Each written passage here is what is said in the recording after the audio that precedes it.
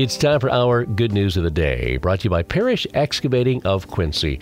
And the counselors of Union City Community Schools say they'd like to send out their sincerest appreciation to all who supported their families during the 2022 holiday season.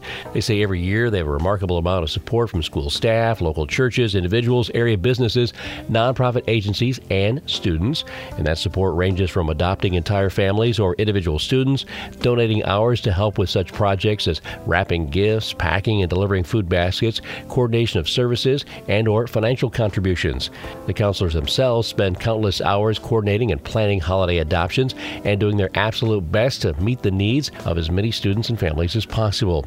They say for the 2022 Thanksgiving and Christmas season, 8 families received Thanksgiving baskets from the National Honor Society.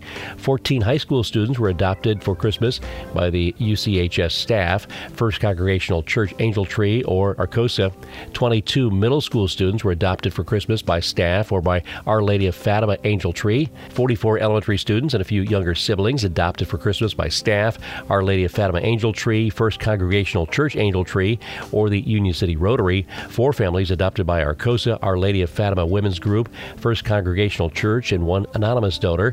American Legion hosted a Toys for Tots event that supported approximately 51 families from the community. 211 families received food baskets, coordinated by Bruce and Kim Miller and the First Congregational Church, and 110 book bags donated by Community Unlimited. They say as counselors, they're in awe of the community and support that the students and families receive not only at Christmas, but throughout the year. They say the people of Union City do a phenomenal job of supporting one another and wrapping our arms around those in need. That truly is good news. And that's our Good News of the Day, brought to you by the guys and gals at Parish Excavating of Quincy. Thankful to have the opportunity to bring you the good news on AM 1590 and FM 95.5 WTVB.